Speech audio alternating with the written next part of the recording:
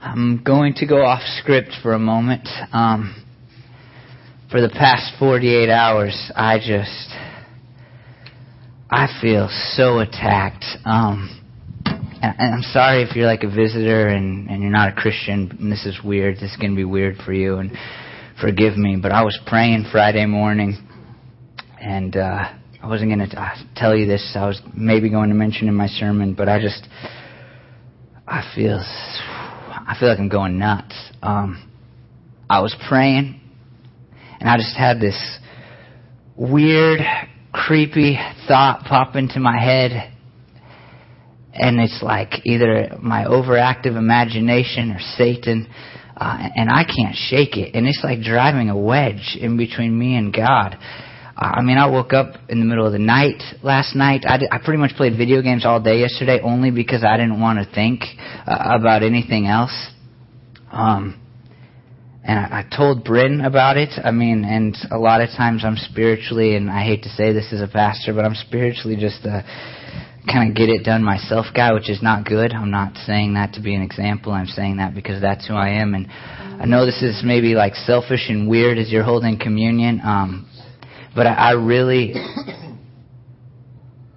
I need you, my church, to just bow your heads and pray for me. And so will you take a minute and please do that for me, Lord?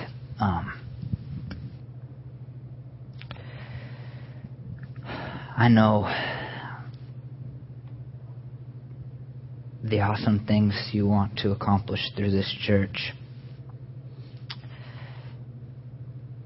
And I also realize that you've given me the job to pastor and lead this church. And I need you every hour, Lord. God, I don't want anything to drive a wedge between us.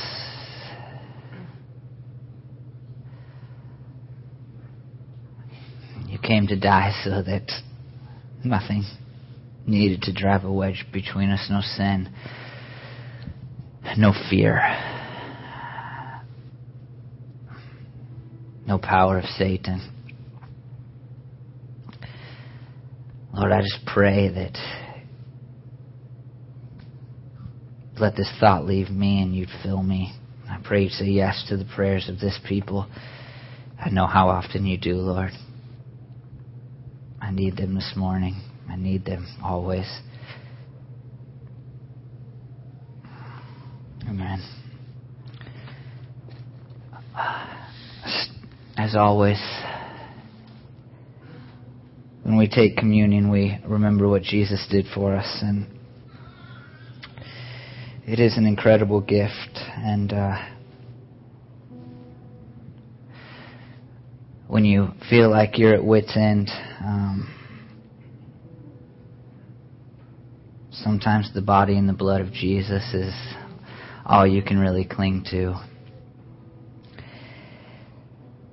And so this morning I pray, I hope that you not take this lightly, but you remember as you take this little piece of bread and this little cup of grape juice what it means that the God of the universe came down to suffer through all the things that we suffer through, to deal with all the thoughts, to deal with the temptations of Satan, to deal with a moment where his Father turned his back on him like he has nobody else in history. He did all of that so that you could be saved. And so will you take the bread and the cup, and will you remember what Jesus did for you?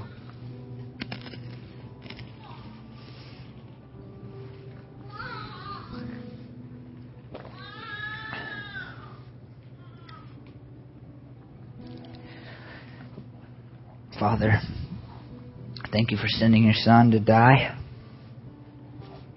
Thank you, Jesus, for coming. I pray that just here as we sit before you, trusting your presence to be with us, even if we're struggling to feel it. I pray that you would remind us of what an amazing sacrifice you made.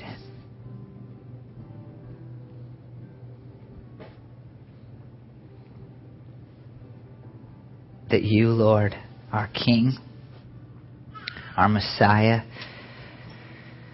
our God, would willingly die on a cross, face the worst temptation, the worst pain, the worst emotional distress, the worst spiritual suffering that the world has ever known, so that we could live is absolutely incredible. We thank you for being willing to be beaten, to be willing to be tortured, to be willing to suffer and die, so that we might be saved, so that we might have a relationship with you. Pray these things in your name. Amen. Good morning again. Next week is a holiday. You may not know it. You may know one of them, but next Sunday is actually another holiday, a liturgical holiday, and that is Epiphany. And it's a day when traditionally the church has celebrated the coming of the Magi, some people that we have talked about for the last 4 weeks, to worship the baby Jesus. And it's really about, in some ways, Jesus being available to Gentiles, non-Jews. And if you were to look up the word Epiphany, you'd find 4 definitions. The first one you know pretty well: a moment of sudden revelation or insight, like, hey, I had an epiphany. You've heard that before. Number 2 would be what I just said to you, the manifestation of Christ to the Gentiles as represented by the Magi. Number 3 would be the one I also just said, the festival commemorating the Epiphany on January 6th. And the 4th definition, the one we're going to really focus on for the next 2 weeks, because it goes right along with the Magi, and I figured 4 weeks for 12 verses was enough, and it was time to move on.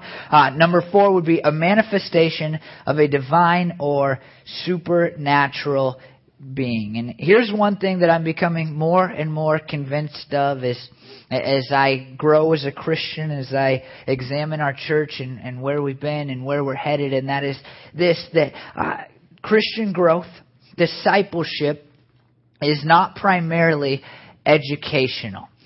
There is an educational aspect. There's some important things to learn if you're going to grow as a Christian. If you're going to understand God and live for Him more fully, then you need to have some knowledge, and there's some really important things to kind of grasp. But the education can only take you so far. And I look at my life, and I'm pretty educated, and I spent 7 years in higher education studying pastoral studies, basically, and there's a lot of Bible involved in that. There's a lot of how to study the Bible. There's a lot about God.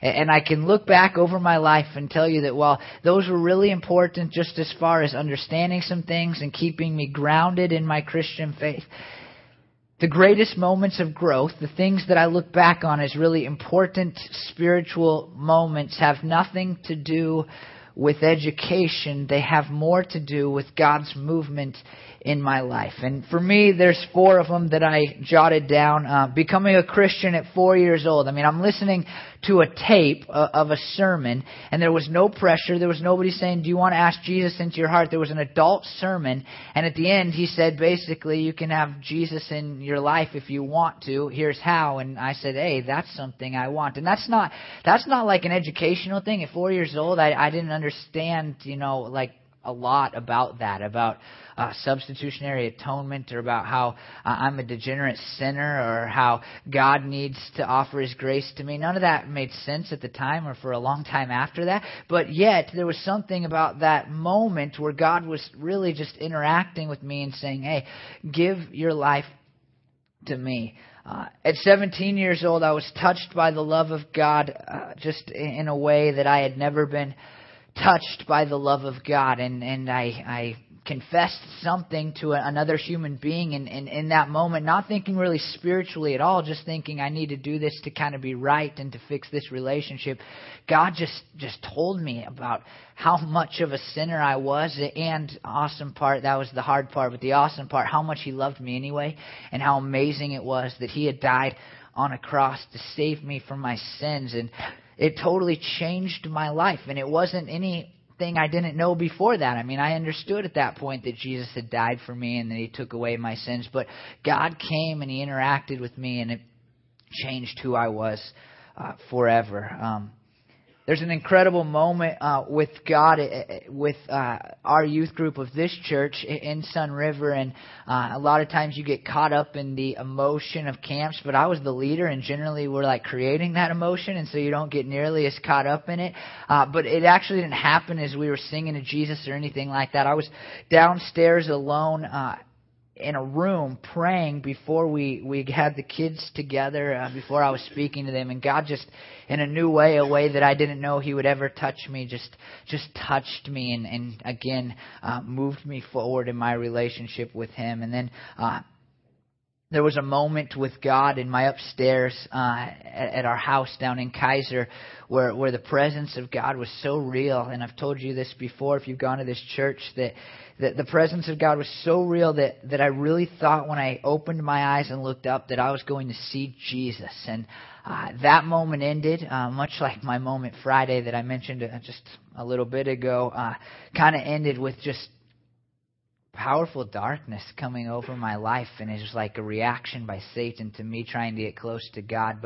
But in that moment, God, the next day, coming out of that and my closeness to Him, He revealed some things to me about who I am and what I am to do for the rest of my life. And I've understood from that moment forward that it's my job to help Christians be actually Christians, and to show people that really a relationship with Jesus isn't maybe what American churches sometimes talk about, and that's just pray some prayer and then you're good, you got forgiven. But it's really about a life devoted to Jesus. And so I try to get that across just about every single week in my sermons, and I look forward to what God will do through me and through this church, because I know that you guys will be a part of that expansion and me teaching that to a greater audience as we move forward.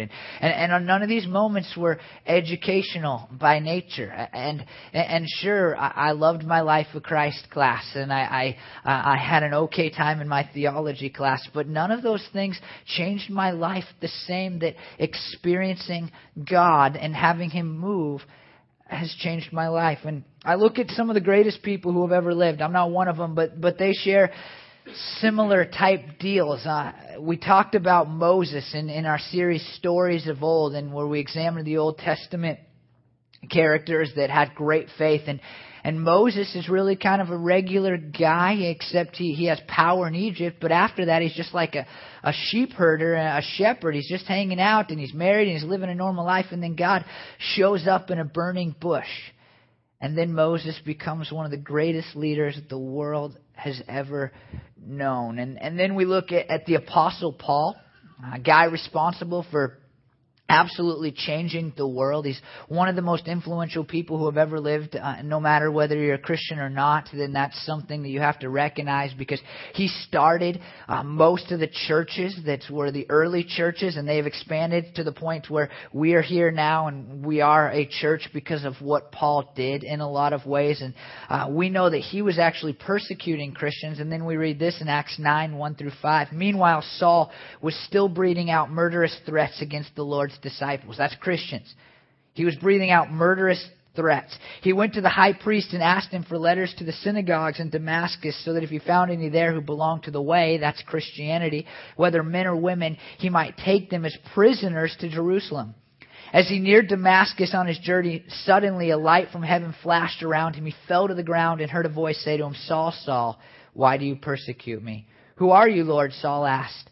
"I am Jesus, who you are persecuting," he replied. "Now get up and go into the city, and you will be told what you must do." And Paul converts, and he becomes a Christian. His life is totally changed. But that's not all of his experiences.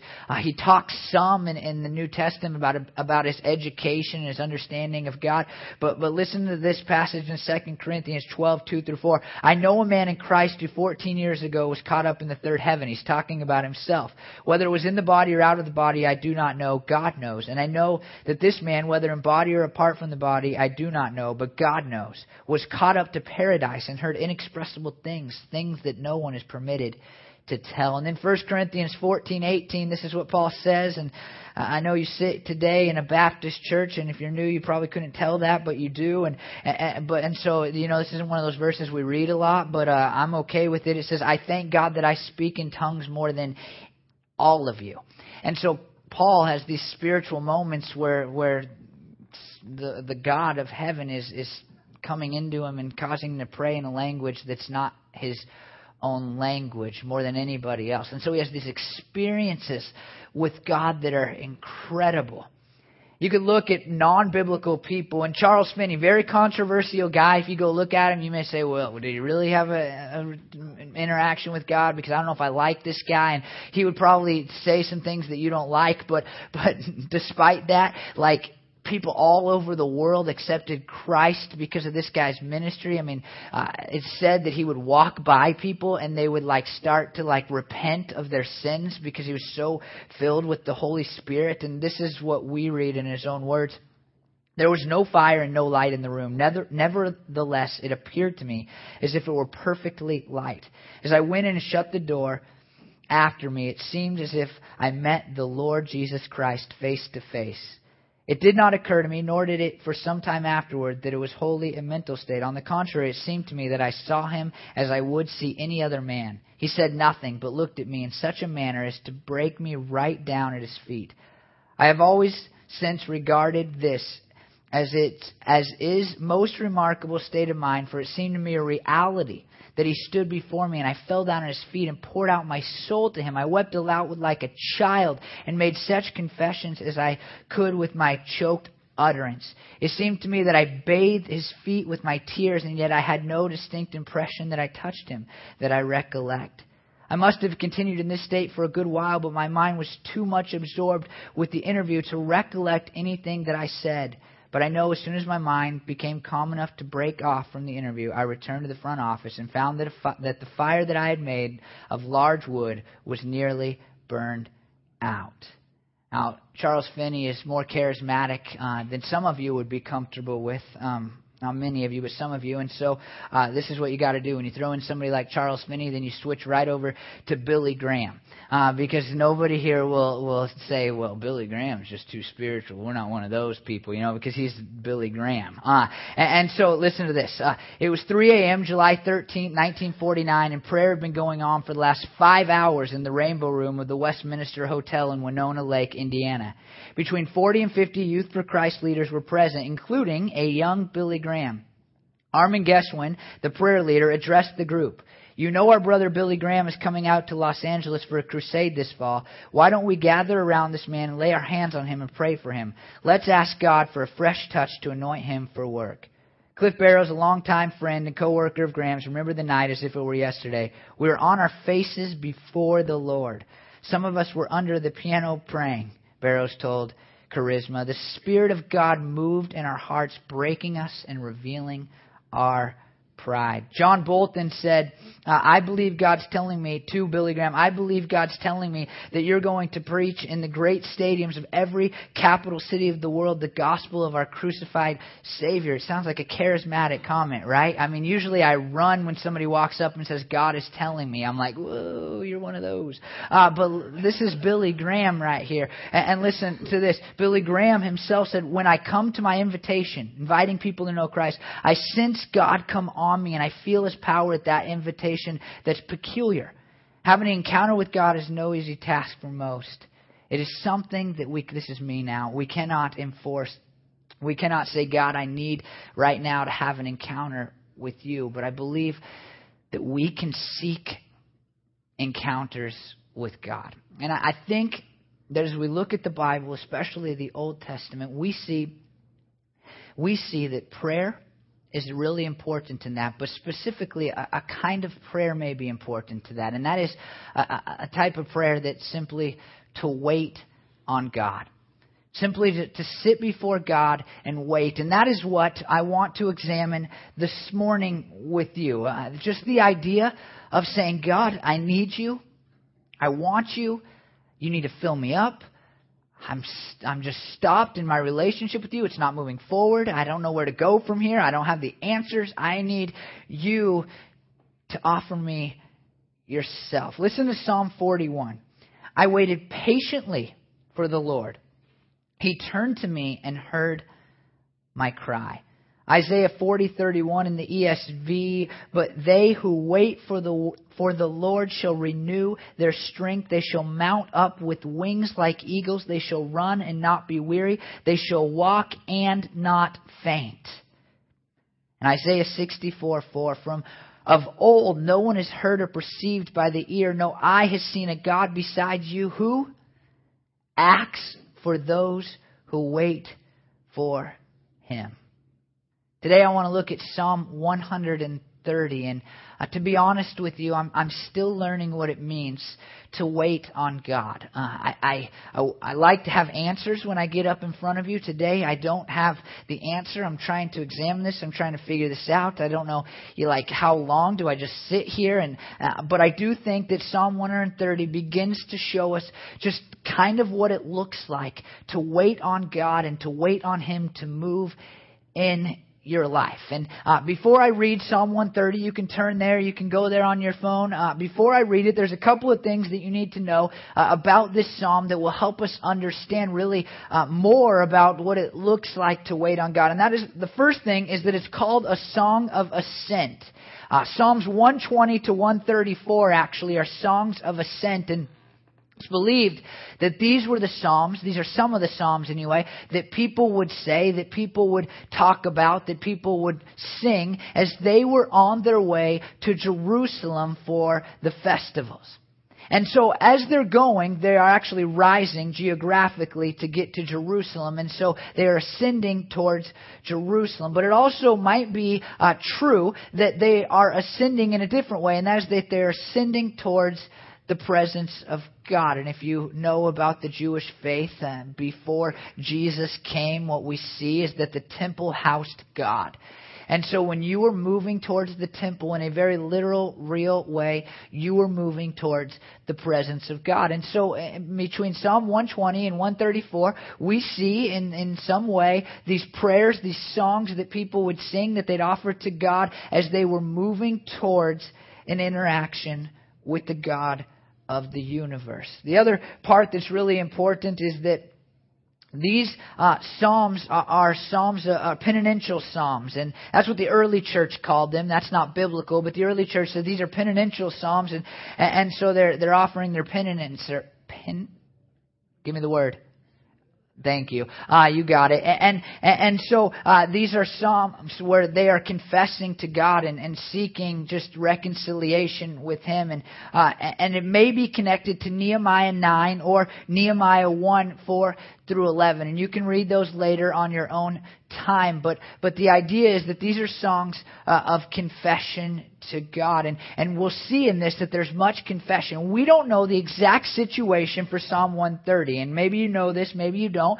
But sometimes we know exactly from history and from other parts of the Bible exactly what's going on when the psalmists write these chapters of Scripture.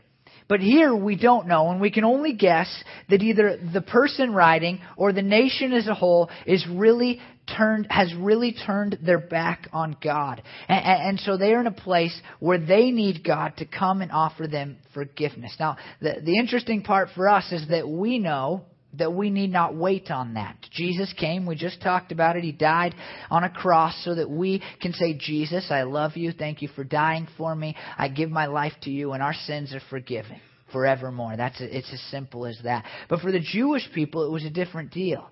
I mean, they had to go to the temple. They had to offer these sacrifices. It sounds like from this passage that they then were waiting on God to do something to take away the punishment, because their punishment could be nationalistic, where God said, hey, you've done wrong, and so now I'm going to make it so that you go in exile. I'm going to make it so that there's famine. I'm going to make it so that there's sickness in your land. And so they would pray, they'd sacrifice, they say, God, we need your forgiveness. And then they would wait for God to offer that forgiveness.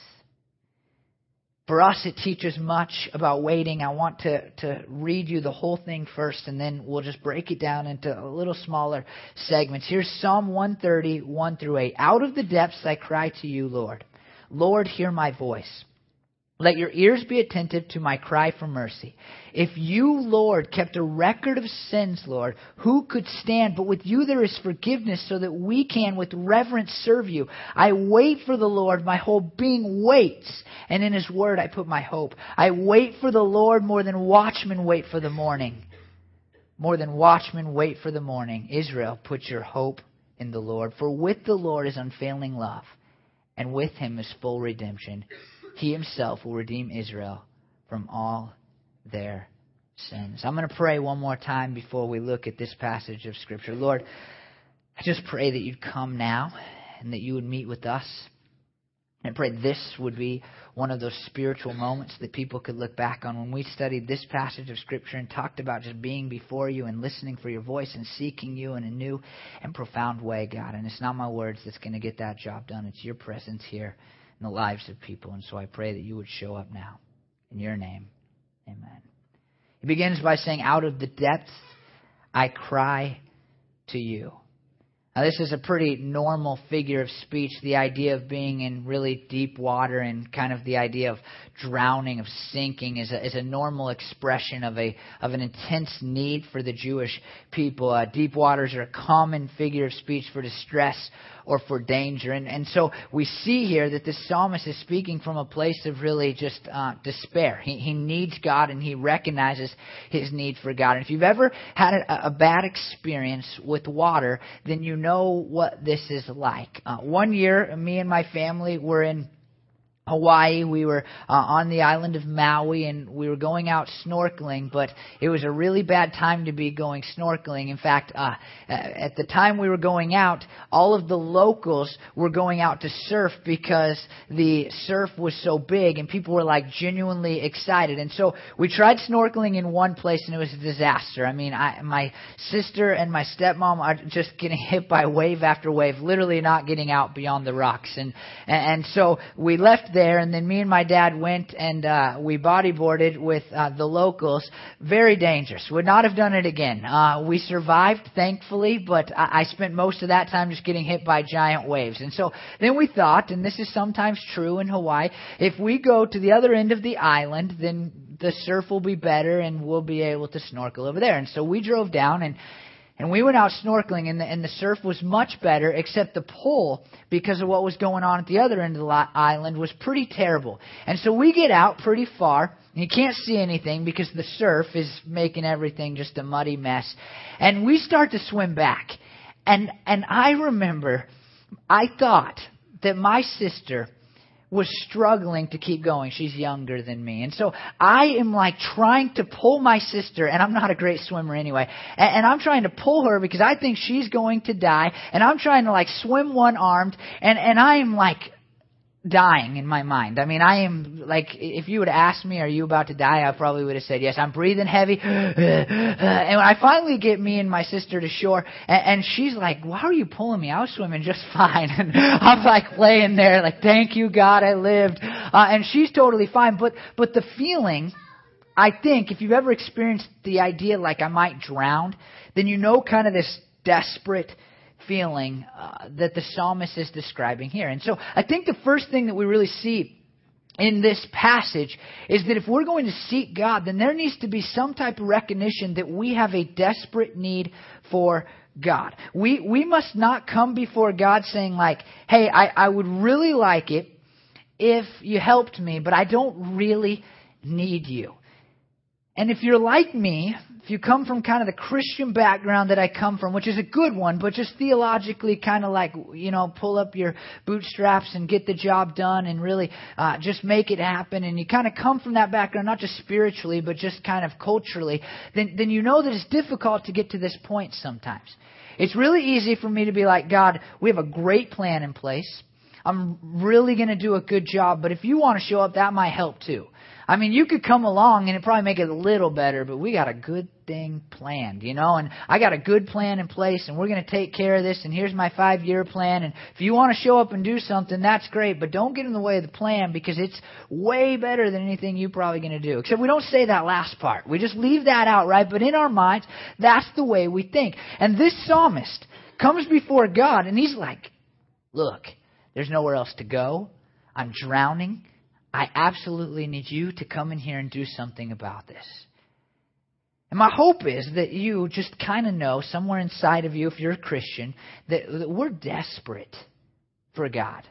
I mean, like, if you are thinking, like, I could just list a million things here, but like, hey, I'd really like to remove this sin from my life. I mean, I struggle with it and I want it to go away.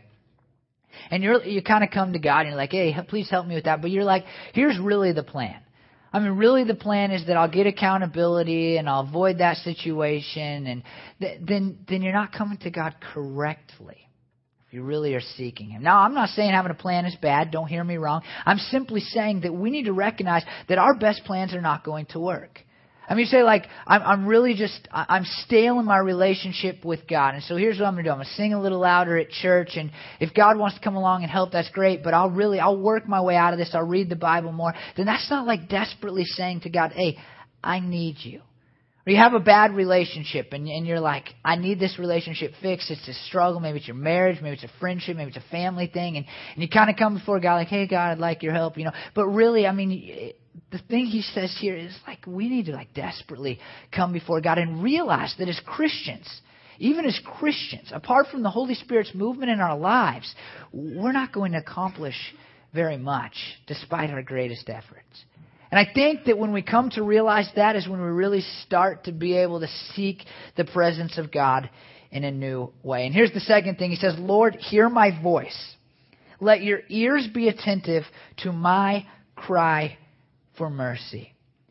The psalmist desperately desires for God to be attentive to him. And here's the really key part. He seems to expect that God will. I'm not going to ask you to raise your hand here, but I want you to think about this for just 1 second. When you pray, do you expect God to give you an answer? I mean, when you pray, do you just do it because you're supposed to? Or do you really think, like, God's going to interact with me on this? I mean, perhaps he'll say no, but I really think he's going to do the most merciful and good thing, and he's going to come in here and he's going to respond to this prayer. And so, do you pray and think in a way that would cause you to look at God and be like, hey, God, I need you to listen to this, and I expect you to.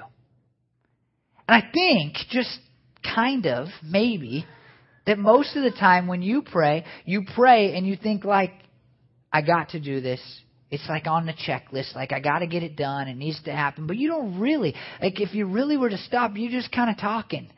You're not really expecting for the mercy of God to come. And so I think the second part of this kind of waiting on God deal is to recognize that God wants to interact with you. That God will respond to your prayers. That God does care about you. That God does offer mercy for every situation in your life. He uses the word listen in this passage, but he also uses the word be attentive. I think sometimes in certain kind of spiritual backgrounds and theological mindsets, we kind of go, well, God listens, yeah, but he's not really attentive. He's not really paying attention to me. He hears everything. I mean, he hears when I talk at home, but when I pray, it's no different. I mean, when I yell at my wife, sure, God hears that, and he also hears my prayers, but he doesn't really pay attention.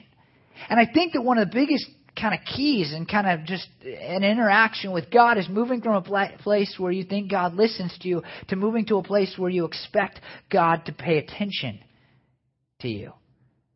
I mean, how many times have you had a conversation where you have said, I'm listening, but you're not paying attention to somebody? I mean, my wife would be the first to tell you that I am a great husband.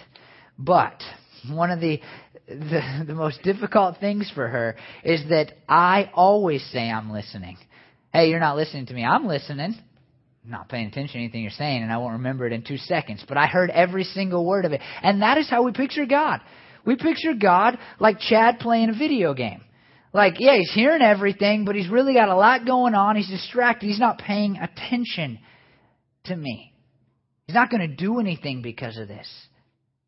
And this psalmist seems to be saying, look, God, I don't just need you to listen. I need you to focus on me. I need you to hear me. I need you to pay attention to me. And then we read this, if you, Lord, kept a record of sins, Lord, who could stand? But with you there is forgiveness so that we can, with reverence, serve you. Now here's the thing that this is awesome. If God wasn't forgiving, then nobody could stand before Him. The truth is, if God wasn't forgiving, then we would all be dead. If God wasn't forgiving, then we would all be headed towards hell. If God wasn't forgiving, then we wouldn't have a right to pray. If God wasn't forgiving, then our prayers wouldn't matter because God wouldn't be listening to them because we all sin and we all do things that drive wedges in between us and Him. And this psalmist is looking at God and he's saying, hey, implied answer, no. If you, Lord, kept a record of sins, who could stand? Nobody. Nobody could stand before you. And this is crazy because this psalmist knew nothing of Jesus, knew nothing of the communion that we just took. But he says, with you there is forgiveness so that we can reverence you, so that we can fear you, so that we can worship you, so that we can honor you. That's a statement of purpose. It doesn't just mean like it's a byproduct. Like, sure, you offer us forgiveness, and so now, we might worship you if we choose to. What the psalmist is saying is that God gives us forgiveness so that we can worship Him. This is the gospel. I mean, right here in Psalm 130, verse 3, before anybody had ever heard of Jesus, before anybody really understood the plan of God to reconcile a dying world to Himself, what we read is that God forgives so that He might have our worship. And we know the story better. We know that Jesus came, who was God in human form, in order that He might live a sinless, perfect, flawless life. And that one day He might die on a cross. Why did He die on that cross? In order that God could forgive you. See, God is holy and righteous and just. And He cannot overlook sin. And so instead of punishing you for your sins, not allowing you to stand before Him, He said, I will send Jesus down there to die a perfect sacrifice so that He can be the punishment for your sins. Jesus died to be the punishment for your sins so that God could forgive forevermore. Before Jesus, God could only overlook sins for so long. He could look down at the animal sacrifices they made and their prayers and say, yeah, you're kind of forgiven for a time, but for eternity I cannot be with you, I cannot forgive you because I am too just and you deserve worse. But Jesus died for the worst that we deserve so that we might stand before God. And God did not just do that so that you could go on living a regular life. He did that so that you might worship Him. And I stand before you and say that there's two options when you look at the cross. You can either look at it and not worship, or you can look at it and worship. But there is only one good and right response, and that is to worship God.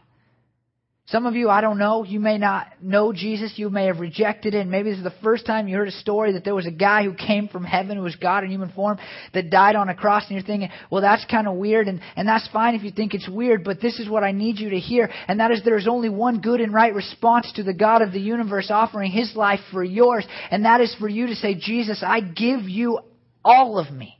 I will spend my life worshiping you. Whether Christian or non-Christian, too often times there's just this thought like I should worship God because He's like God. But what this says is that we should worship God because with God there is forgiveness. I tell you, if you ever need to be brought back to a place of worship, if ever you're like, man, I don't really feel like worshiping God, or it feels like I just don't want to worship today, well, stop thinking about your circumstances or your feelings. Start thinking about the fact that with God, there is forgiveness. That's incredible. I mean, there shouldn't be. I mean, I sin against God every single day of my life. And yet every single time with Him, there is forgiveness.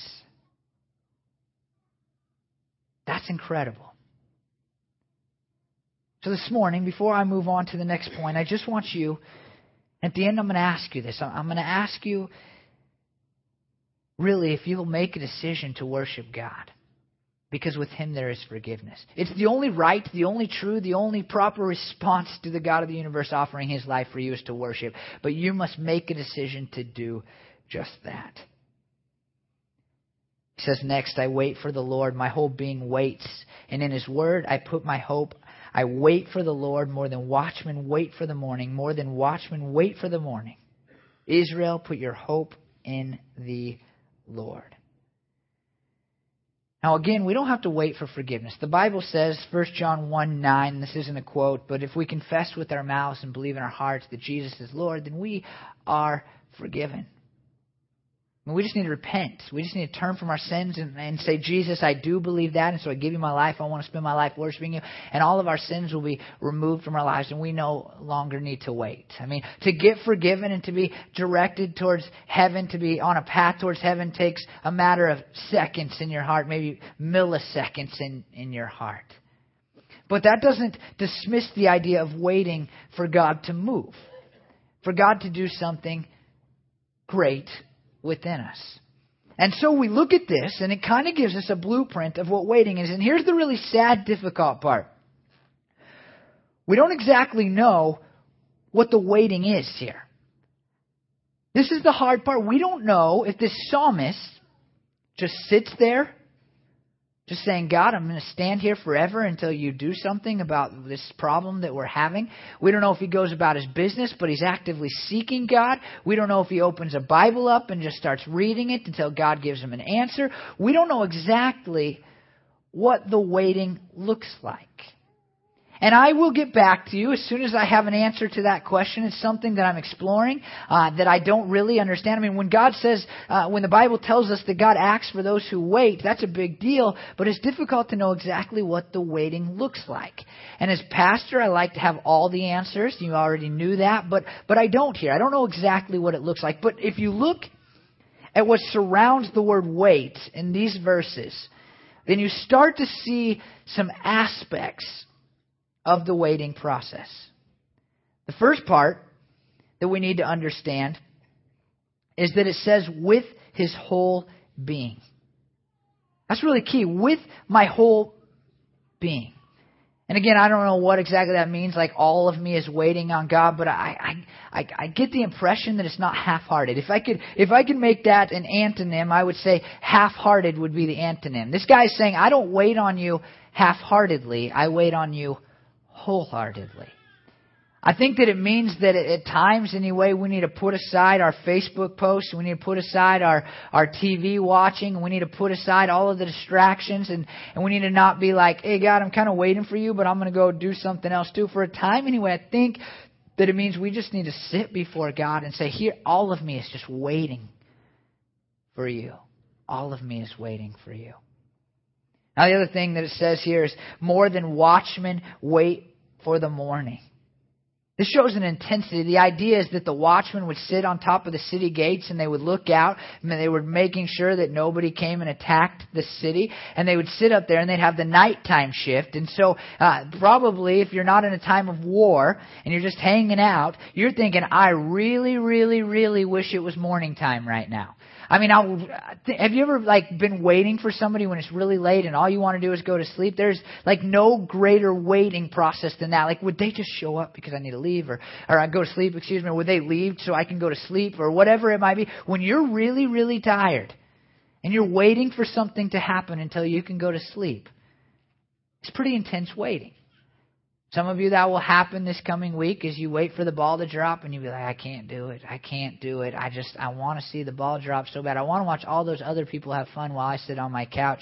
I hate New Year's Eve. I'm sorry. There's a little bias there. Worst day of the year. It goes New Year's Eve and then my birthday in my mind. Those are the 2 days that I could do without. Did you see my Facebook post, any of you? My birthday is now officially a holiday. It's the more boring and dull day. Literally, the state of Oregon voted that in last week. That was a side note, but if you know what I mean about waiting for something to get there, then this is the type of intensity that he's talking about. And so he's saying, look, my whole being waits for God. And I wait more than somebody who's waiting to be able to go to sleep until a shift flips over. And then the other really key part here is that he says, in your word, I put my hope. It's a really, really important kind of deal. This is a big deal because, and this is, let me just give you a little greater picture of what I experienced on Friday and kind of what I feel like I'm still dealing with as I stand before you and talk. And that is, I was praying and it was spiritual, and this has happened a couple times. I just explained one of them to you. And as I'm seeking God in His presence and I'm waiting upon Him and hoping that He will just come and stir something new in me, then all of a sudden, I just had this horrible thought, as I said. And this thought, and this is the key. It was evil. And it was like a thought, like, go do something super evil. Weird, sick, demented, bad, unloving. But it was right in this moment where, like, I'm seeking God and I had sensed God's presence. And it really messes with your head. Because I'm like, okay, that doesn't sound like God. I don't want that to be God. I don't think that's God. But now it's there. If you've ever had a thought like you don't want, and it gets in you, and then you think about it, and you're like, oh man, and then there's this wrestling with me, like, well, that doesn't sound like something God would say, but it's not so dissimilar to something I can see Him saying before. What do I do with that? And in the last 48 hours, the only thing I've been able to do with it is to check it against the Word of God. That's it. And here's a news flash that I really believe, and this wasn't part of the sermon planning. This is my experiences. I can't point to this in Scripture, but if you are actively seeking God's movement in your life for an answer, for more power to change the world for Him, for a solution to a problem, if you are actively seeking that, then the dark forces that genuinely exist in this world are going to have a problem with it. And they're going to come in and they're going to try to confuse it and they're going to try to stymie it and they're going to try to do something about it because they don't want you to have the power of God.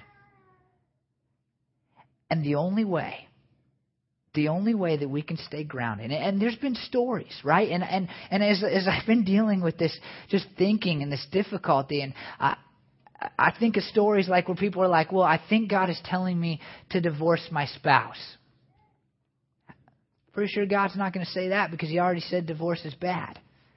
Right? I mean, and sometimes if you're actively seeking God, I think that Satan and his minions are going to come and they're going to do whatever they can so that it gets confused in your head. Maybe it wasn't really God speaking to me, and how do I know the difference? And what does it look like to have the power of God? And maybe it's not going to work, and I just need to get out of this. I don't want to think about it. Let's just go play video games so I don't have to think about God anymore and what He might or might not be saying to me. And the only way to guard against that is to go back to the Word of God and see if what you have heard from the Lord or what you think you might have heard from the Lord or what Satan has tried to put in your head is from Him. And I'll tell you this, if God tells you to do something that He has told you not to do in Scripture, then you can bet that it wasn't God, but it was something fighting against your interaction with God. This is key. Because I hear it a lot, a couple things that people say. Like, well, God told me, and like I said, and then they do something that's really wrong. Well, God didn't tell you to do that. Like, God didn't tell anybody to shoot a doctor that does abortions. I mean, that doesn't happen, right? That's Satan's work. And that the people who have done that in the history of our country, they need to go back and they need to check Scripture because they would have found that that's not real. And then the other thing I hear a lot is like, well, I'm not convicted about something. And so people use that and they can go hand in hand. Like, well, I think God told me and I don't really feel conviction. There's nothing about like feeling conviction in all of Scripture. I mean, that's not like a thing. That's something we made up at some point. Like, have you ever heard somebody say this? I don't feel convicted about it. Well, I don't care if you are convicted in the eyes of God because He's already told you that you're not supposed to do it or you're supposed to do it. I mean, it's not about how you feel. It's about what you know from Scripture. And so as you sit, if you're going to do this, if you're going to wait on God, I wasn't going to say this, but now I believe it with my whole God. Satan is going to come and he's going to fight this. And the demons are going to fight this because they don't want you to go to a deeper level with God. I think that the dark forces of the world are so happy with us just getting a spiritual education and never having interactions with God. I think Satan is really helping us become more educated in some ways at the expense, maybe not helping us, but very okay with us being educated in our Christian faith without actually moving forward in our Christian faith. We've exchanged far too often knowledge for depth in our relationship with Christ. But when you get in front of God and you say, I'm waiting for you because I want to go deeper with you. I want something greater. I want something better. I know that this is not it. I know that people don't fall down in front of me and start repenting. I want something bigger and better than this. I want all that you have to offer. Then Satan will come, and the only way you have to check against it is the Word of God as He has told it to us in the Bible. Now, here's the other thing, just to kind of give you what I know about this word wait just a little bit. The word wait in our passage is also used in Psalm 40, verse 1, and it has the slant of hope to it. The word in verse 6 refers to hoping or waiting as well, and it might have the slight nuance of like perseverance on God. Biblically, to hope, just so you know, is not like hoping that you'll make a basketball shot, hoping that the Cowboys will win today. Please, God. For real. That was a real prayer, I think. It's confident expectancy. It's saying, God, I'm trusting you to do this. And so you see it in the New Testament where you're like, it says to hope in God. You place your hope in God. And that's not like, hey, hope, 50-50 chance, I hope I'll win the lottery. That's like saying, I trust in God. And so here's the other part about it. The word waiting was actually used for ambush. And so as we wait on God, and like I said, I don't know everything that waiting looks like. I kind of get a small picture of it here. But as we wait on God, it isn't like just sitting back and doing nothing. And sometimes that's how we think of waiting. Like, well, I'm going to wait on God and I'm not going to do anything until He shows up. It's not that. It's something more active than that. The idea of ambushing, of saying, God, I'm coming for you. I'm looking for you. I'm seeking you. And I don't know, again, if that's sitting alone with Him and just sitting there and reading the Word of God, or just sitting and praying and hoping and thinking or whatever, or if it's going about and saying, God, I'm going to do my best until you say something to me. I'm not sure, but I know that it's something that's active, and it's not just saying, God, show up, I'm going to go about my business, but saying, God, I'm seeking you in this thing. Psalm 56:6 uses the same word. It says they conspire, they lurk. And that's the same word. They watch my steps, hoping to take my life. And so lurk after God. The word means also to twist or to stretch, or it might have its origin in that. And so there's an idea of tension or enduring or waiting. Jeremiah 8:15, we hoped for peace, but no good has come, for a time of healing, but there was only terror. The word hoped there is the same. And so you see this tension between an expectation that God will do something, but the fact that God maybe hasn't done anything yet. And so what we see here is something like this. I think this word does us a little better for understanding, and that would be the word await. And I don't know why in English that feels more nuanced. It seems like something active, and it's maybe because we don't use it very much. But waiting just kind of means, I hope somebody will show up. I'm waiting for somebody to come, whatever that is. But await, I await something really big. I await the coming of a king. I await the day when I can be married for some of you. I await something really exciting. It's active. It's hopeful. It's tense because we want something, but we have not received it yet. Passage ends with something also very important. As we trust the Word of God, we also must trust what He says last. For with the Lord is unfailing love, and with Him is full redemption. He Himself will redeem Israel from all their sins. God loves you. The word for love there is hesed. It's the most beautiful word in all the Bible because it means everything good.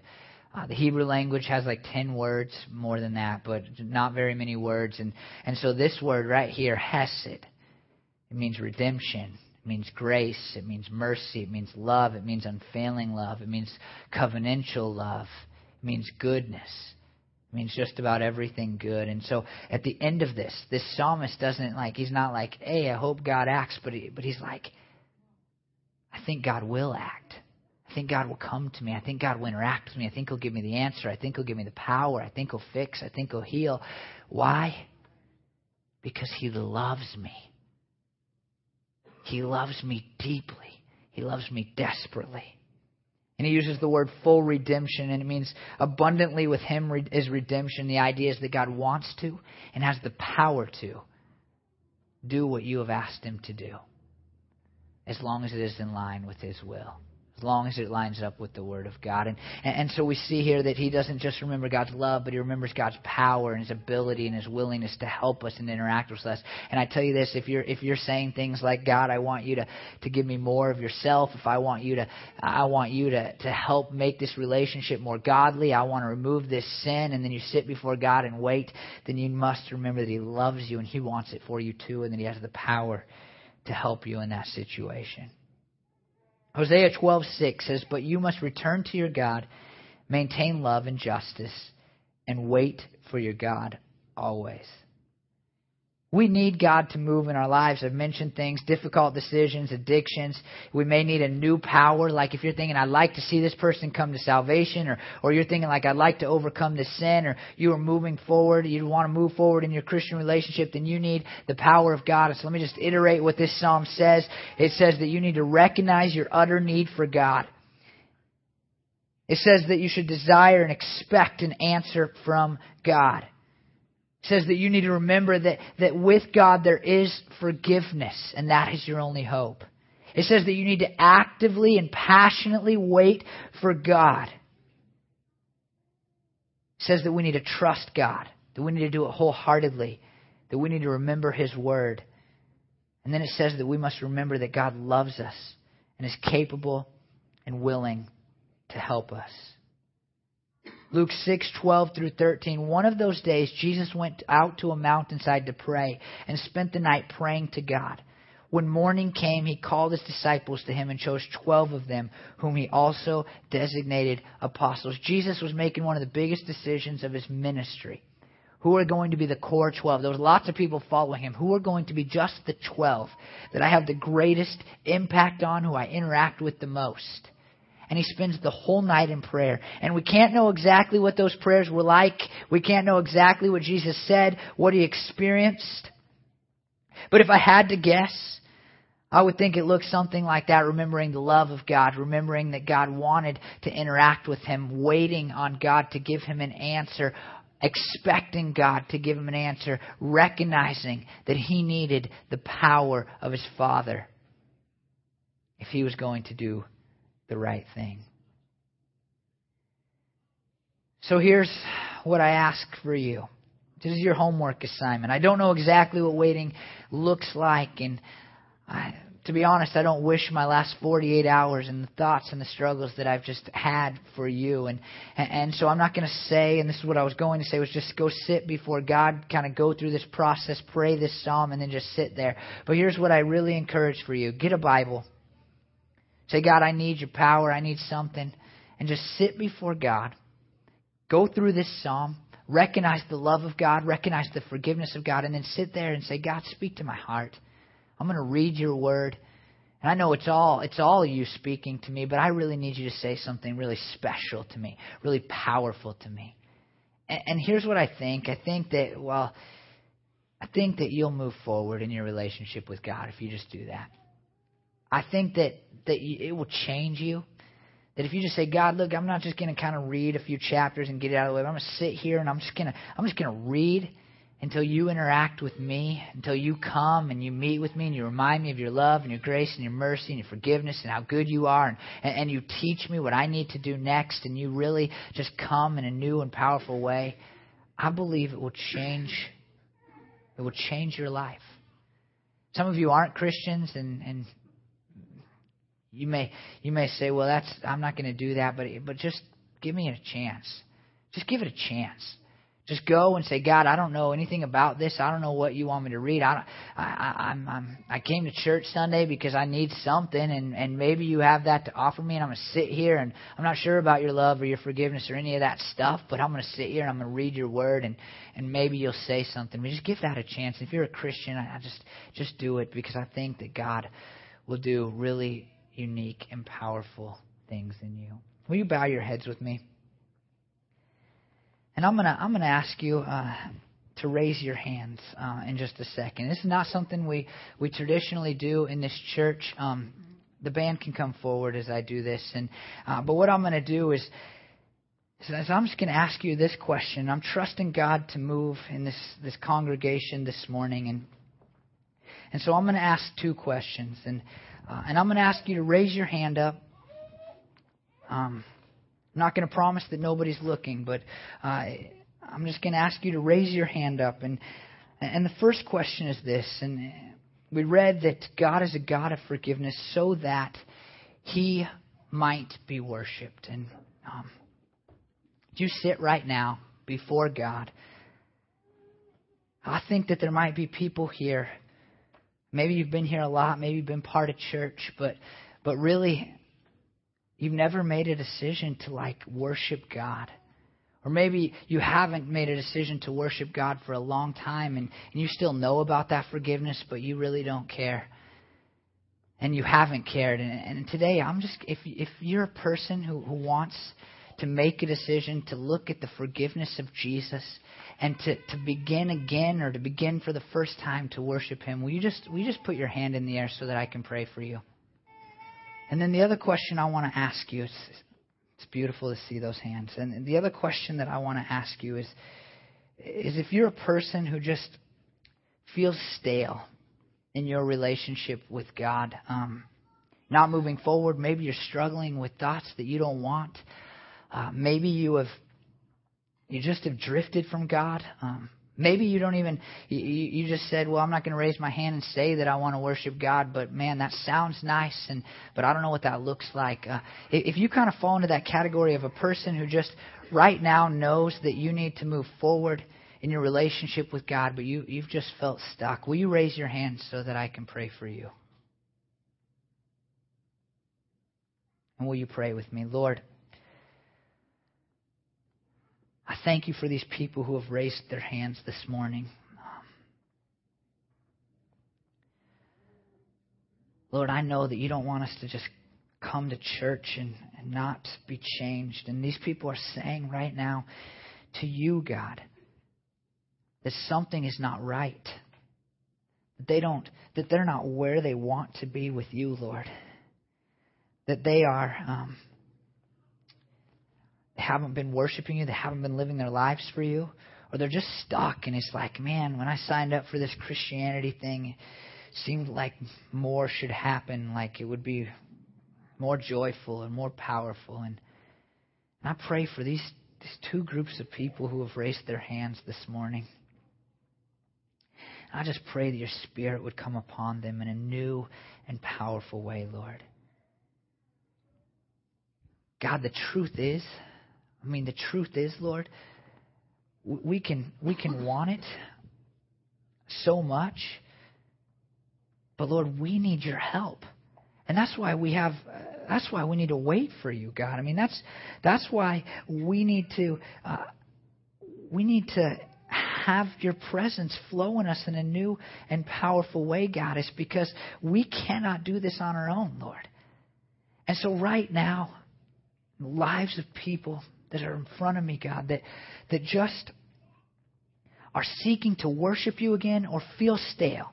And there's nothing wrong, there's nothing bad, but they feel stale. I pray that you'd come, Lord, and you'd fill them up, and you'd take them to a new place in their relationship with you, and you'd draw them back to the heart of worship, God, and you'd fill them with a new power, and your Spirit would flow through them, God, and they would be drawn close to you in ways that maybe they've never been drawn close to you, Lord.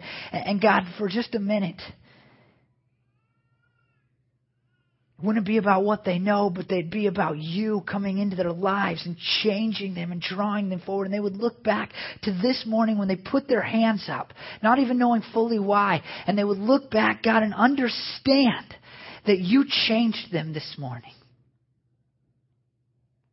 Oh, Jesus, we need you. We cannot do this by ourselves, God. We need you. And we pray that you'd come, Lord. We pray that you'd come to this church. You would ignite a fire in us for your glory and your fame, because you are a God of forgiveness. I pray these things in your name. Amen.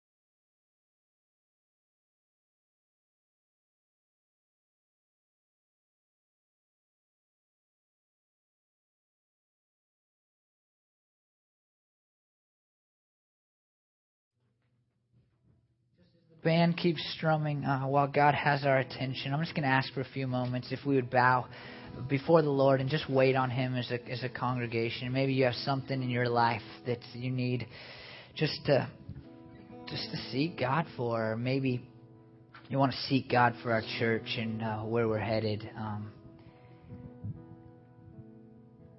And maybe you need somebody to pray for you, and so I'm going to sit right here, and you can walk right down here, something we also don't do in our church. But I think I sought the Lord enough this week to listen to His Spirit. And so as the Lord has our attention right now, I just pray that you just take a few moments. We won't wait as long as maybe we should.